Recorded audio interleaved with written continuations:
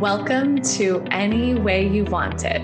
I'm your host, Kaylin McDuff. I'm an LA-based coach for women who want to create lives based on desire. Here on the show, we like to have real conversations about sex, relationships, and life through talks with everyday people, experts, friends, and everything in between. I give you a plethora of options, different relationship models, new mindsets, perspectives, and paradigms. Listen for what sounds interesting to you and follow that. This is just the beginning of you having a life designed entirely from the specificity of your desire. Hi, everybody. Welcome back to another episode. I am so excited for today's episode. If you could just see me right now, I'm like bursting with joy because I am accompanied by Natalie Thiel. She is, well, who she is to me. This woman coached me for, I don't even know, over 2.5 years. I think we lost count at a certain point. And, you know, more than that, more than just a coach, like she is a sister, a mentor, a trainer, a sex expert, an intimacy expert. She's an orgasmic mom. She's just living a very luscious life, I will say, in short.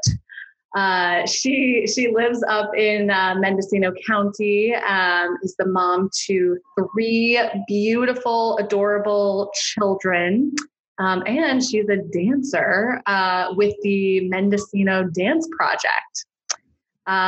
She's been coaching for, over 10 years, 10 or 12 years, Natalie? Yep. Yeah. And it's all word of mouth.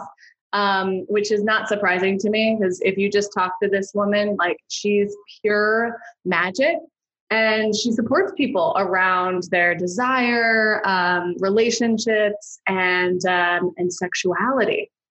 Thank you so much for being here, Natalie. Oh my gosh, Kaylin, I'm overwhelmed by your introduction. Thank you. I'm honored that you asked me to be on this show. Thank you. And I'm super stoked to be here. The feeling is 100% mutual. Oh, yay. Well, yeah, as I was saying to you, you know, when we first were kicking around this idea, like one of the main reasons I wanted to have you on is because I think you are such an example in the world of a woman who is like deeply conscious and in her desire and like right with her sexuality.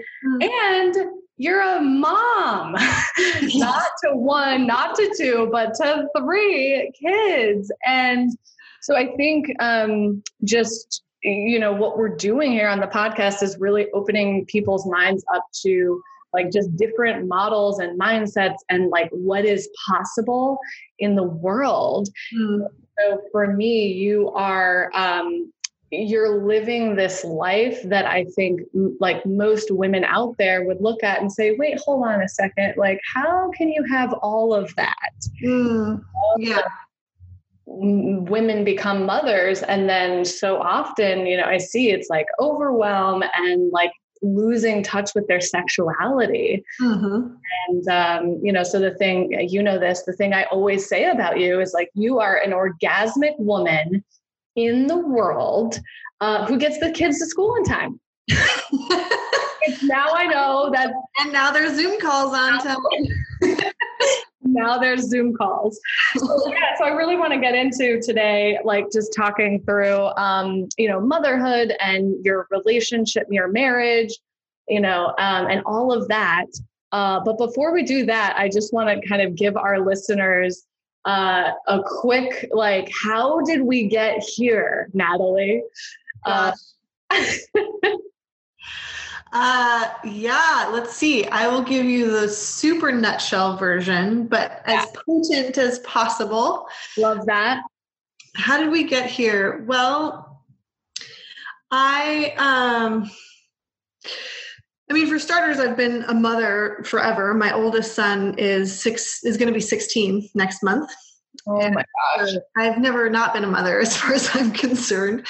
And so that's been a long and winding journey. But when he was 2 or 3 years old, I found an organization, One Taste, and that teaches a practice called orgasmic meditation. And I started to take workshops there. I was fresh out of college. This was in my early 20s. And the really short version is that particular practice changed my life and changed the course of my relationship to my body, my relationship to my partner and my children. My husband, his name is Paul. We actually met at one of the first events I ever attended there, and grew a friendship and then grew a relationship.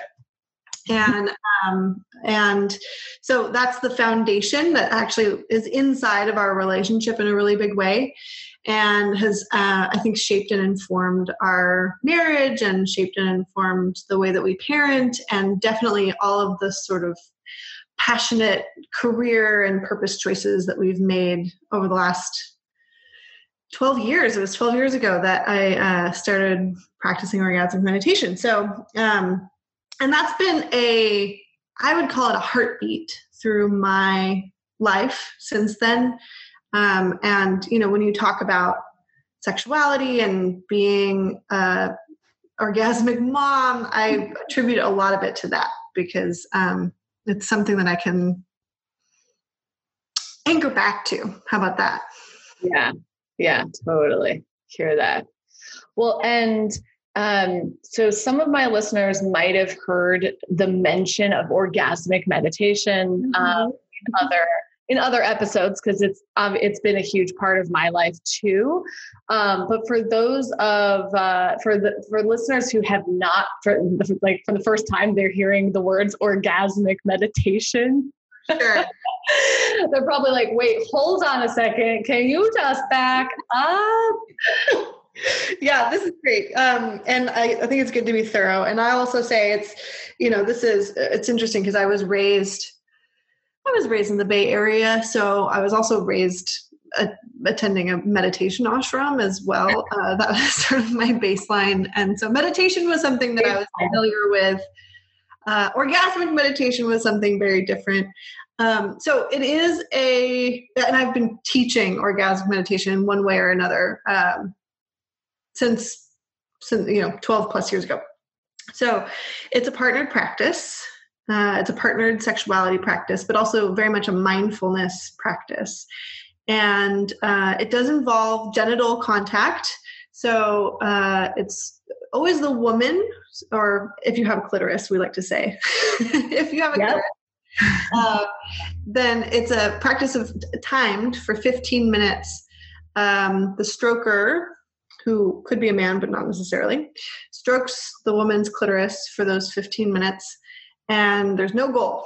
That part's key. There's no goal. When I say no goal, I mean, like, it's not to get her off super good or climax in crazy fireworks ways. You simply just to spend those 15 minutes listening to your body and paying attention and noticing what arises. And that could be a lot of sensation in your genitals. It could be a lot of emotion. It could be, wow, all I can think about is the laundry and how I need to work out the kids' schedule, hypothetically speaking.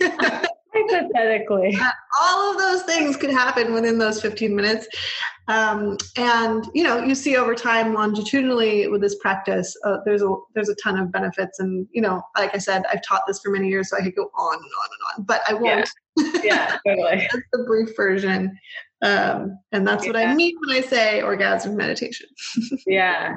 Well, and I love the way you talk about it. It's the thing you anchor back to.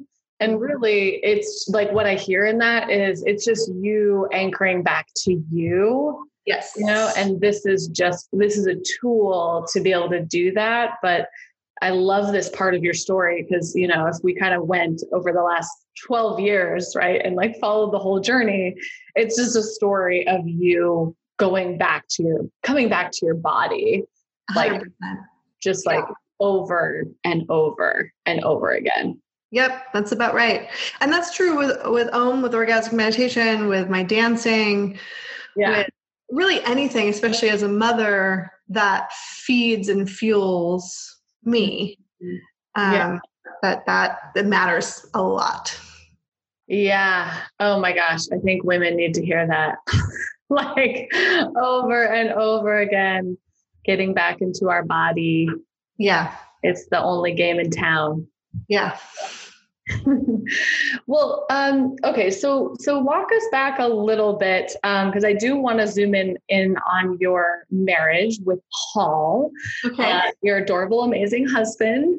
Yes. So tell us walk us through kind of some of the initial, like, I know you were friends first, and then I think there was like a moment when you were like, oh, wait, hold on. Maybe I'm drawn to this guy. And you had your son at the time, right? Yes. So yeah, just like walk us through. And the reason I think this is important is because I do want to like look at some of the ways that you've just created a conscious partnership, you know, over time. And so I'm curious, like, how does that sort of thing start?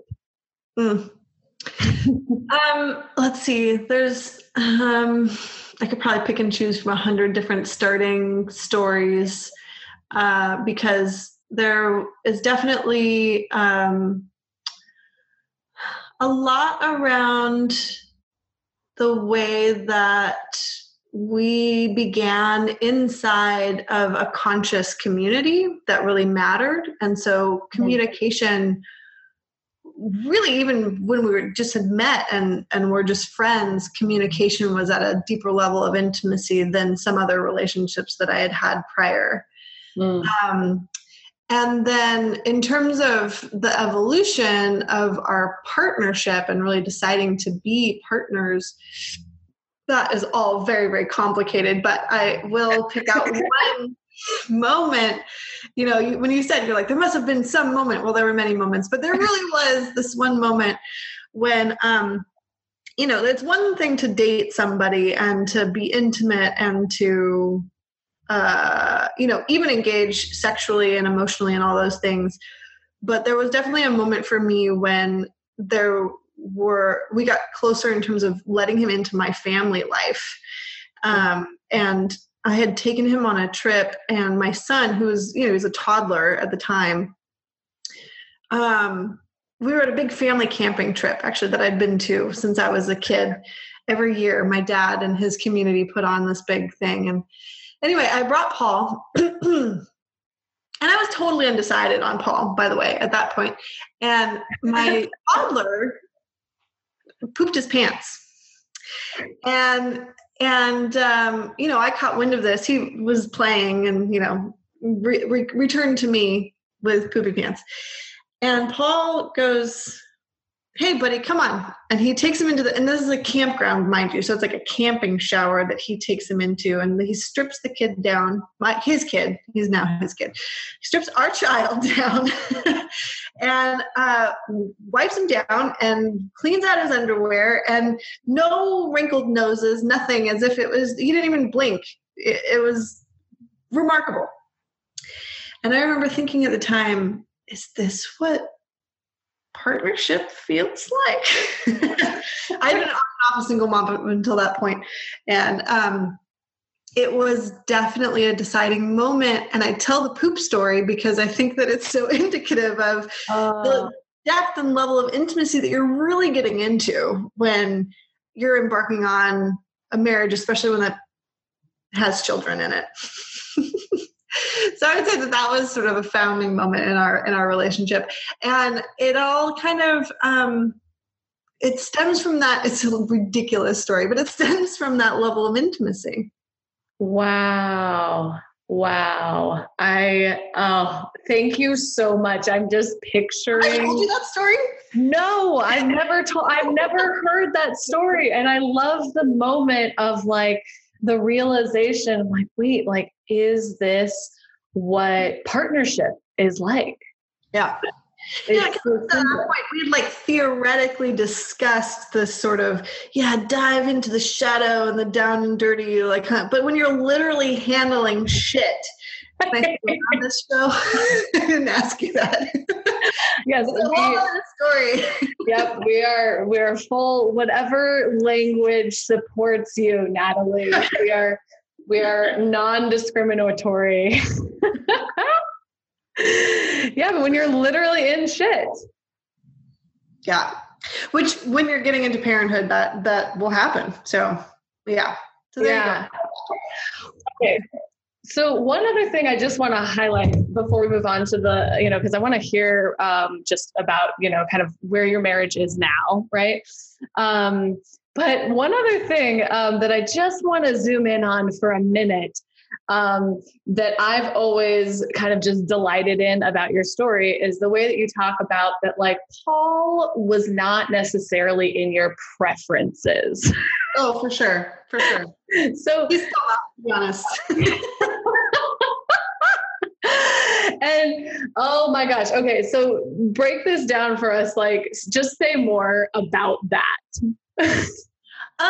Well, I mean, when I first met Paul, he said something really, Paul, bless his heart. If anybody had met him, he's one of the most candid and himself kind of person that I've ever really met. It's like what you see is what you get when it comes to Paul. He just wears his personality on his sleeve, which means that when I met him at some event we were at, he said something really crass to somebody at the event. And I was like, God, this guy's kind of an asshole. And really, he was actually just being honest and truthful. And, but yeah, no, I mean, Paul is, I'll put it this way. Paul's from Wisconsin. He's very Midwestern, lovely, wholesome, was ready to get married right away. And I was like, no, I'm not getting married until gay rights, we were very different people. And, and I actually have a really solid relationship with my oldest son's father.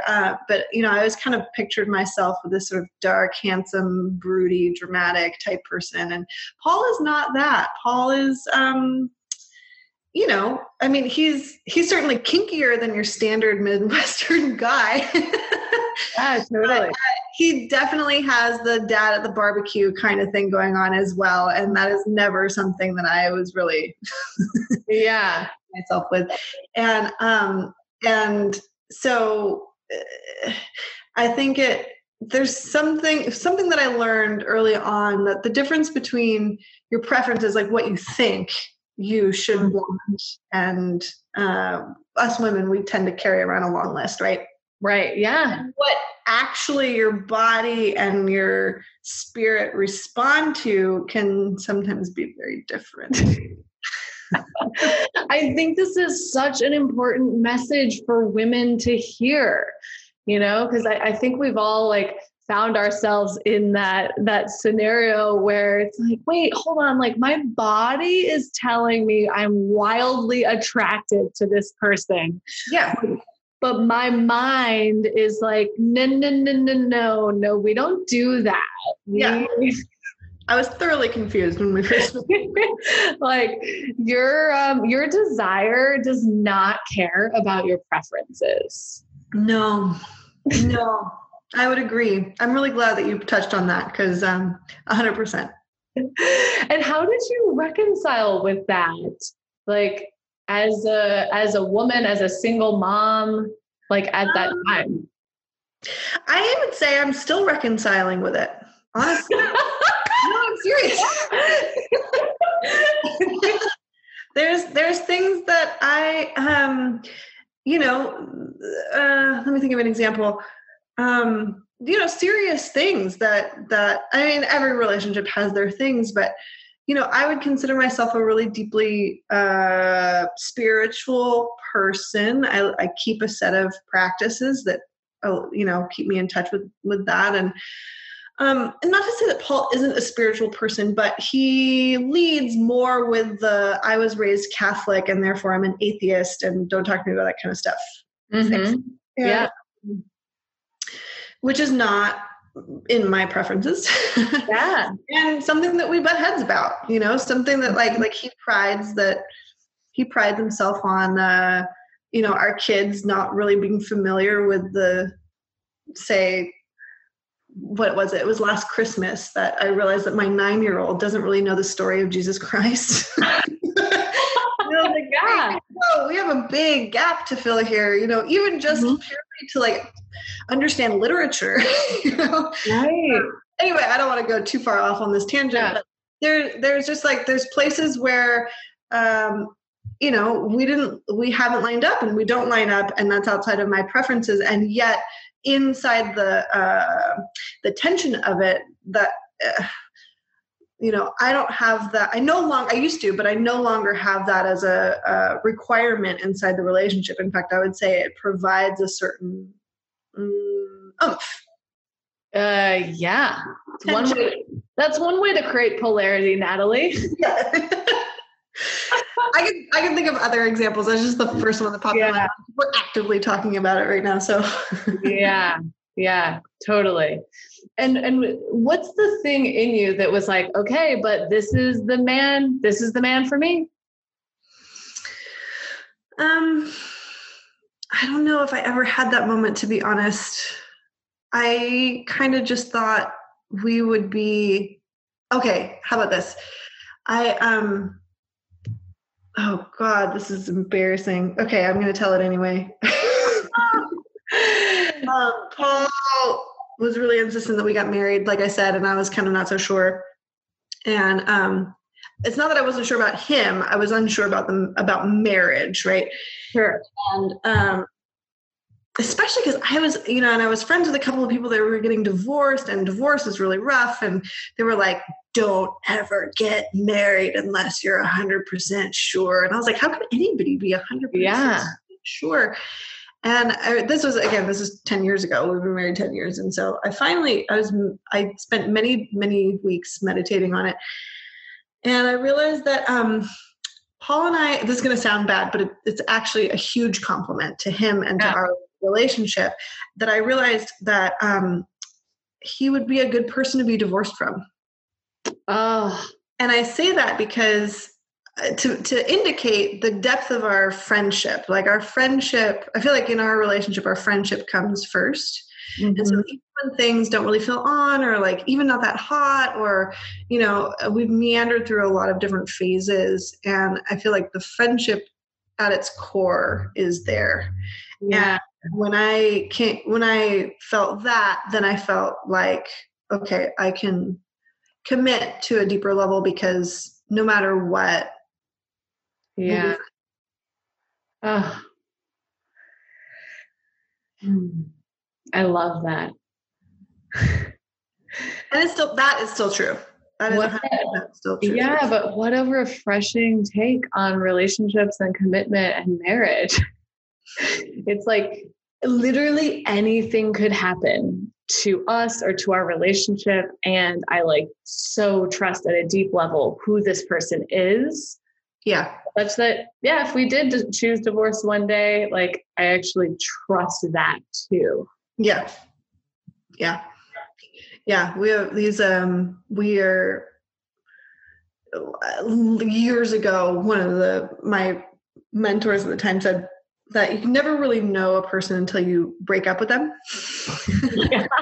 And then you really get some of their real behavior. And, in the earlier, Paul and I, we had a couple of stop and starts, and he's just, there's kindness and friendship, and those things matter. Totally. Thank you. So let's fast forward to your marriage now. Okay. So I know, and I don't know all the ins and outs of this, but I know you've had different relationship agreements across time. Yes. And that you're really in the practice of just, taking inventory and looking at where you are and what you both need. So, and, I know you've been monogamous, you've done open relating, kind of various forms. So will you just talk a little bit about, like the agreements in your relationship and, how you create those together over time? Sure. Where do I start with that? Yeah, we have been in a number of different forms and phases in our marriage. There have been. Hey, Natalie, let me interrupt you. When we use the word form, let's just clarify for the listeners. Okay.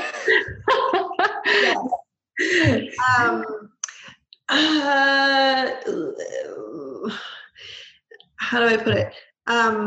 Well, even agreements, right? Like, I think that agreements is key when it comes to a relationship. And I work with couples as well. And it's one of the things that I start with is making, getting clear on what agreements are. And when I say agreements, I mean the things that we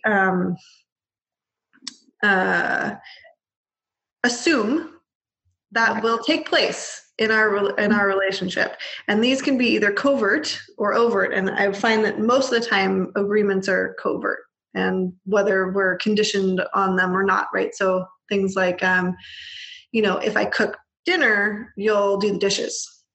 And that could be something that we've said out loud, or something that you just assume. And so when the other person doesn't do it and hold up their end of the bargain, there's like, yeah, sneaky.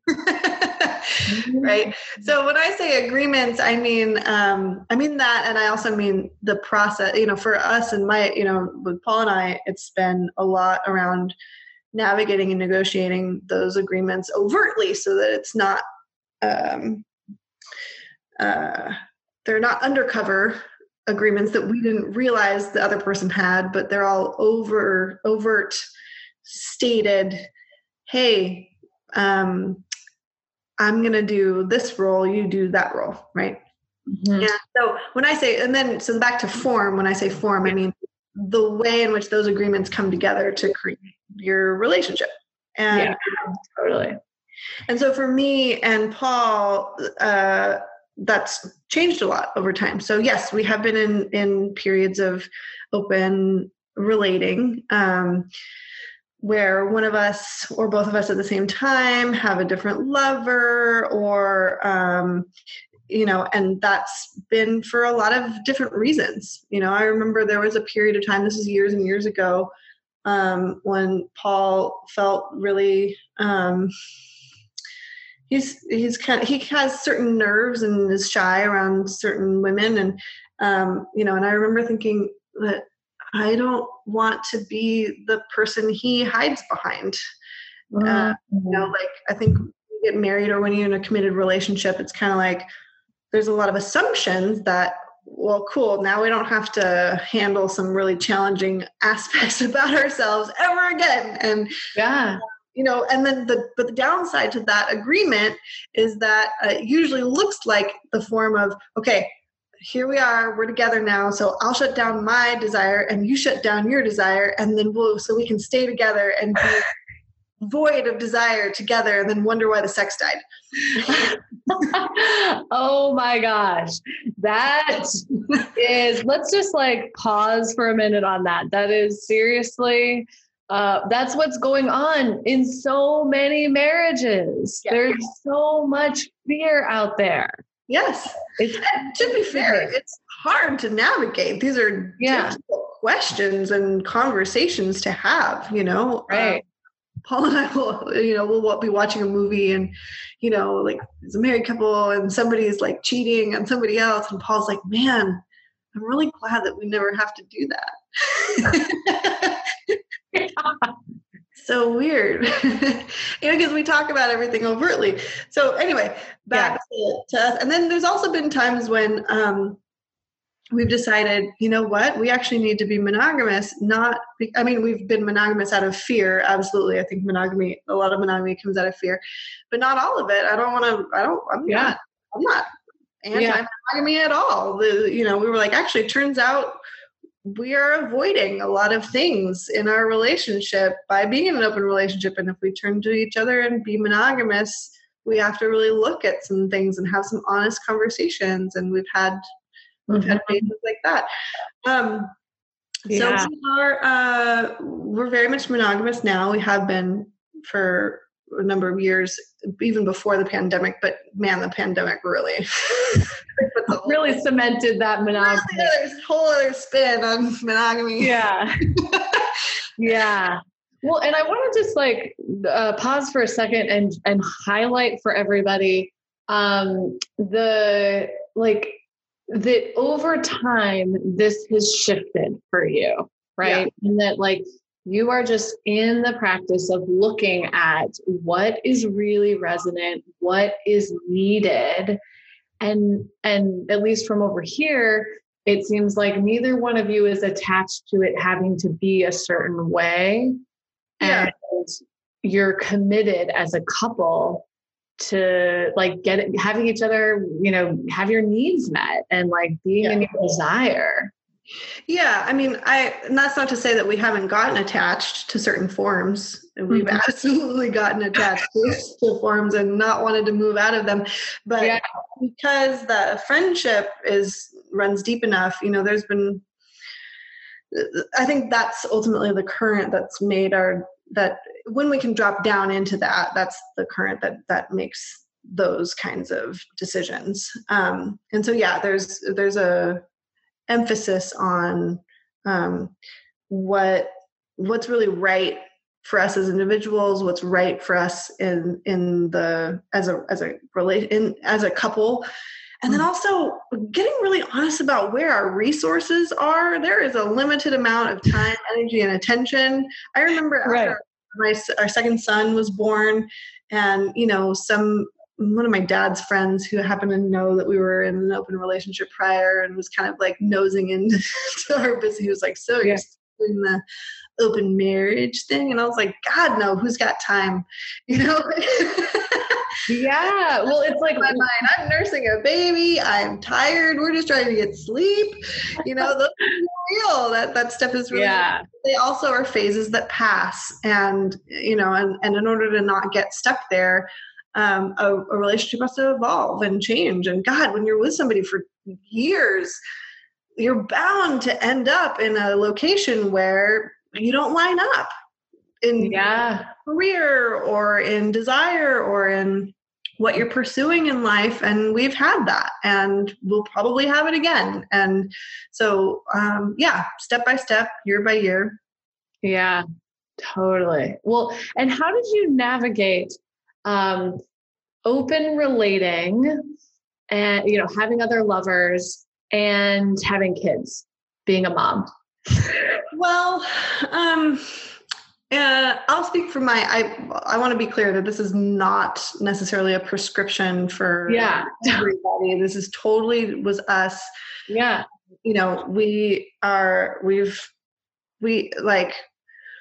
In our previous phases, open relating has been separate from our parental life. So it's not something, we're not bringing partners into the home or navigating that. I know that people do that. I think blended families are amazing. But that's just, those are the boundaries that we had during those periods of time. Yeah. And so, and then it's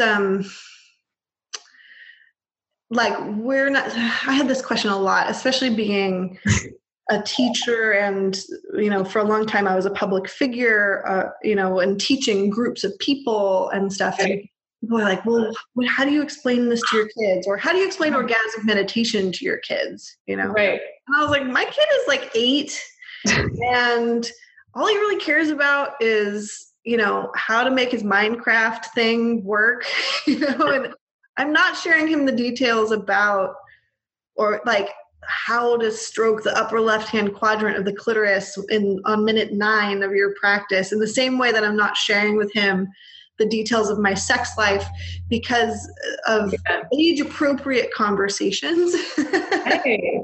But I am really committed to modeling communication and sex positivity and body positivity. And I'm more interested in being, like a model for those things than I am having really detailed, overt conversations about that kind of stuff with my kids, if that makes sense. Yeah. So in terms of the way we navigate it, we've kept it pretty boundaried, to be honest. Yeah. Yeah. And in a way that I think is, more like a showing positivity rather than telling the theory of it. Does that make sense? Is that, yeah. Yeah. No, it makes sense. I mean, it's, your kids can feel your energy. They 100%. And so, while I haven't been on the ground with this with you, I can just imagine that, like, if you and Paul are both getting sourced and nurtured and you're in partnership and relationship about it, like kids can feel that. Yeah. Yeah. And we've also been, and everyone wins. Making sure that if, like, we're staying well resourced, like, helping relationships can get really messy and and all that stuff. And I think that we have to do it very slowly and carefully because, or we have had to do it very slowly and carefully because we're more committed to making sure that the emotional field is really even and steady for the family. And that comes first. And so, we've called it quits on certain scenarios and we've, like things like that happen. So, yeah, totally. Well, and I just hear you are committed to something greater and then everything else is figure outable from there. Yeah. Yeah. Yeah. Wow. So one thing, I have so many questions about just being a mom and being in this kind of a relationship. But I'd love to hear, you mentioned like sex positivity and body positivity with your kids. Mm-hmm. Will you share just what does the sex conversation look like with you, Mama Natalie? I know your kids are of different ages, right? So yeah, it's a whole experiment. But share. But I know you have a 16-year-old. So I'd love to hear just like what wisdom you're imparting on your kids and like how your work has impacted them being in the world and like they're discovering their sexuality in the initial stages. Yeah. There's a lot I could say on that, and we could have a whole podcast on just we really could. So I'll try to keep it brief, but I take those conversations very seriously, and I'm actually pretty conservative about it, to be honest. And what I mean by conservative is, my 16-year-old, I was a college student when he was a toddler asking body questions, okay. Like a feminist studies college student, and I was studying like trans and queer rights and like all this stuff, right? So I was like my cute little social justice warrior young person was. So I'm having these conversations. He's 3 years old or so, and he's asking. Kids, they ask the darndest things like, "Mommy, when I grow up, will I have a vagina like yours?" Well, no, because here's how it works, yada, yada, yada.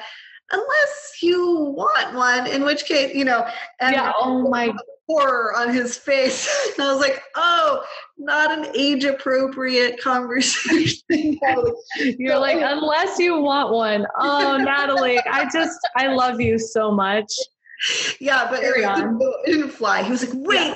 What do they do then? They cut it off? Anyway, it was like, so don't, I wouldn't recommend that. So I've been really careful about what the age appropriate conversations are. So the sex talk is not a sex talk. It is many sex talks over the course of many years and many developmental both my I was pregnant when both the boys were between 4 and 6, and so there was a lot of questions about how the pregnancy worked, and and so the details about how you actually get pregnant took place then, and and my 5-year-old knows where her clitoris is. I didn't know where my clitoris was until I was a teenager, Oh my gosh. I was just like, it's not a big deal. It's just like, what's that? That's your clitoris. Okay.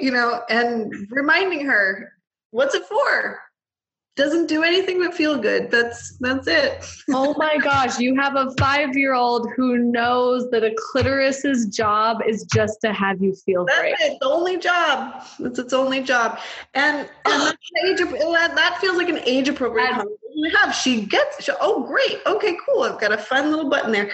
And then my 16-year-old, I did not have the porn conversation for months because I just couldn't figure out how to get in there in a way that wasn't just that horribly embarrassing conversation with your mom that you wish you never had, Yeah. Very delicately. And I think I pulled it off. So things like that where it's an evolving conversation. But again, I think even more importantly than the words that come out of our mouths are the attitude and the positivity that we bring about it. Yeah. Well, and I just as you're speaking, the thing I really want people to hear is like the age appropriate thing, right?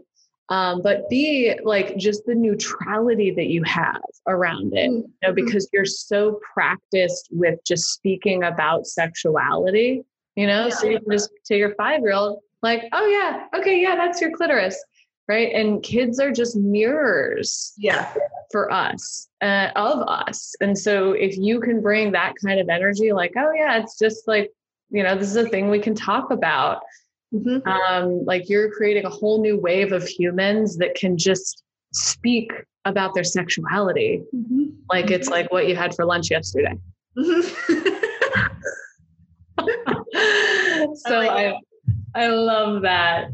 But still have that can speak about it as if it was having for lunch, but also understanding the nuance enough to know that you maybe don't talk about it at lunch at school. Yeah. Oh, okay. That's actually I'm so glad you said that. That's a great distinction, like having reverence around it. Yeah. Yeah. And resonance. Yeah. Teaching a 5-year-old resonance. That's a whole, I think that comes from really good boundaries and really, low charge, but like we swear casually in front of our children and none of them swear because it's not taboo. And so it's not an issue. Right. And with sexuality, it's similar. Just, Yeah, totally. So good. Okay, Natalie, so we're going to start wrapping up in a minute, but before we do that, one thing. So I can imagine there are, just in the pandemic, married couples in particular, they are going through it. Yes. And so what wisdom or advice would you give married couples who are like ready to strangle each other right now? God, no pressure. No pressure. Well, I can tell you what I did. How about that? Yeah. Oh yeah. Okay. Communication is key. And I think that, and getting inventive, right? So it's been a very challenging year, and I'm a positive, look on the bright side kind of person, right? Totally. And it's still been a challenge for me. And so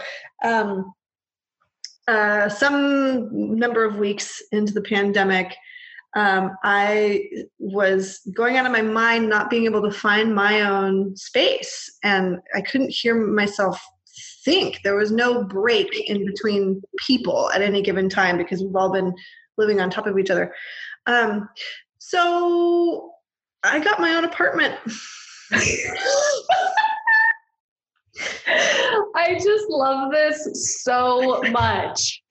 I was like, oh, I think I need my own space. And, we looked at like she sheds are a thing. Have you heard about this? Like, I have not heard about this. Yeah, you get a shed and you put it in your backyard, and it's the, like man caves and she sheds, like a Midwestern version of a woman having her own room and space. And I was like, I don't think a she shed is going to cut it for me anymore. I need more than a she shed. And so I just started looking at my own apartments. And I was like, I like to travel. There's no traveling happening right now. I like to take weekends away. I'm not going anywhere. And so I got my own space, and I split time between this place and that, and I'm open and out about it too. Like, oh yeah, I got my own apartment. No, my husband and I are not separating. We're very much together.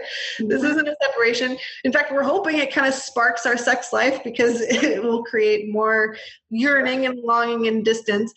And, and the kids, because it's not a mommy and daddy are breaking up, it's a, yay, we get an extra house where we can hang out. And this one's cleaner. Thank you very much. It's been a really, and then I get a couple of nights off. Paul gets some nights off. I get some nights off. We have some overt agreements about how we navigate the space. And anyway, my advice is not necessarily take on a second rent. Yeah, totally. My advice is get creative. How can there's some really serious boundary setting projects so that we can tap into ourselves and be ourselves and hear ourselves and do what it is that we like to do and create. I need time and space to write and think about my own thoughts without anybody around. And it had to be drastic enough for me to actually have a physical space that's different. But I think that those are going to be the key things, because I don't think this is letting up anytime soon. And it's we're in the in the heart of the marathon on it, and it's been really trying for a lot of relationships. Yes. Oh my gosh. Thank you so much for that. Just get creative. And I think, that's such a good place for us to end, because really that is the story of your entire relationship. Like looking at, okay, what do we creatively want to just make up here? Yep. And then let's just try it and see, throw some things at the wall, and doing that in the face of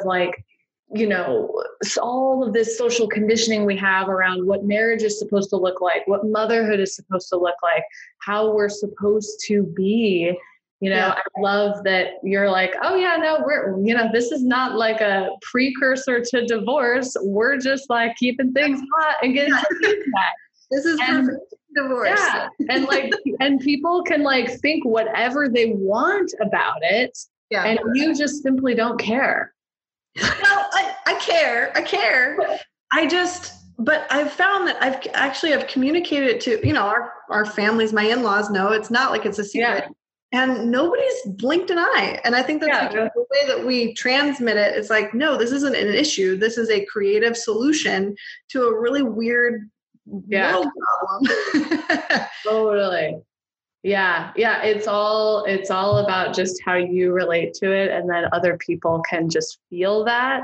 Yeah. And, and trust that. Yeah. So great. Well, thank you so much for sharing all that you've shared today, Natalie. Thank you. This was so much fun, and such a switch on our relationship. Yeah. This woman, she knows all the dirty secrets of my life. So the tables have turned. So Natalie coaches couples. You also do singles, both men and women? Men and women. Great. Absolutely. The individuals who are in a relationship, I do all kinds. Yeah, basically all humans who could benefit from opening their desire, their sexuality, creating clear agreements. Natalie is your woman. How can the people get in touch with you, Natalie? My email address is the best. Do you want me to name it out now? Oh, yeah, name it and we'll put it in the show notes. Okay, great. So it's nat.thiel, Nat, my first half of my name, .thiel, THIEL, @gmail.com. Amazing. Thank you so much, Natalie. Yeah, thank you. This was a blast. All right. Bye. Bye.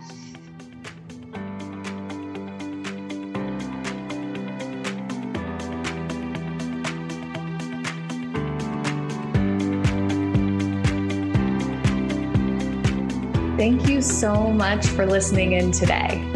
If you got something from this episode, please share it with someone in your life and pop on over to iTunes to give us a 5-star review. I'm so committed to more people custom creating their sex, relationships, and lives from desire. And this podcast is a big part of that. If you have ideas for the show or want to learn more about working with me as a coach, head on over to my Instagram at Kaylin McDuff or my website, kaylinmcduff.com. See you next time.